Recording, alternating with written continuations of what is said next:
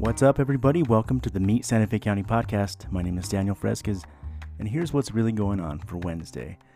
Yesterday, Commissioner Hank Hughes was sworn in. He's the new commissioner for District 5, so a big welcome to Commissioner Hughes. We're looking forward to the work you've done. I know you're a pretty active community member, so I'm sure you have good things to provide Santa Fe County. We had the swearing-in ceremony was being streamed live on Facebook and YouTube, but we had some technical difficulties, so I'm going to see if I can re-download that video or maybe just get some sort of interview with an introduction from Commissioner Hughes in the next few days. Maybe he'll be on Dad Joke Fridays, we'll see. Another important thing that happened recently, we get our certificate of occupancy for 102 Grant. That's the old admin building on 102 Grant Avenue. And it looks amazing. I don't know if anybody's had a chance to swing by. If you drive on the Johnson side of it, you can see the beautiful courtyard.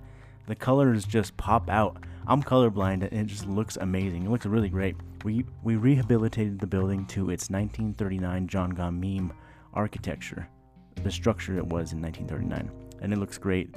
The inside is a complete change with all the furniture. The hallways look so clean. All the chandeliers were rehabilitated.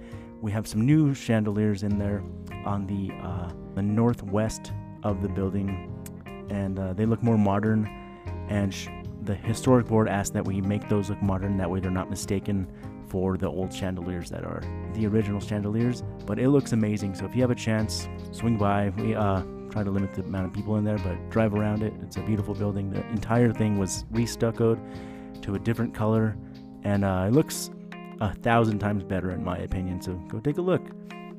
Alright, here are today's coronavirus stats. In New Mexico, we have 25,460 cases. 13,000 of those have recovered. In Santa Fe County, 823 cases with 448 recoveries. Rio Arriba County has 358 with 227 recoveries. And Torrance County, 63 cases with 30 recoveries.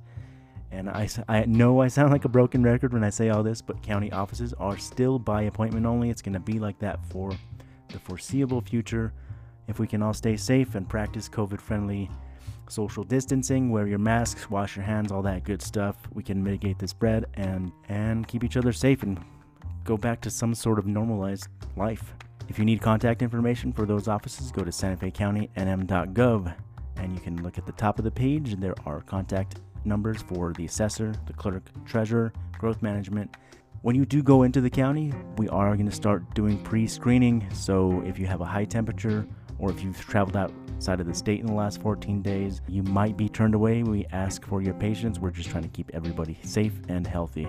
All right, that's going to do it for today's podcast. My name is Daniel Fresquez. I'll talk to you later.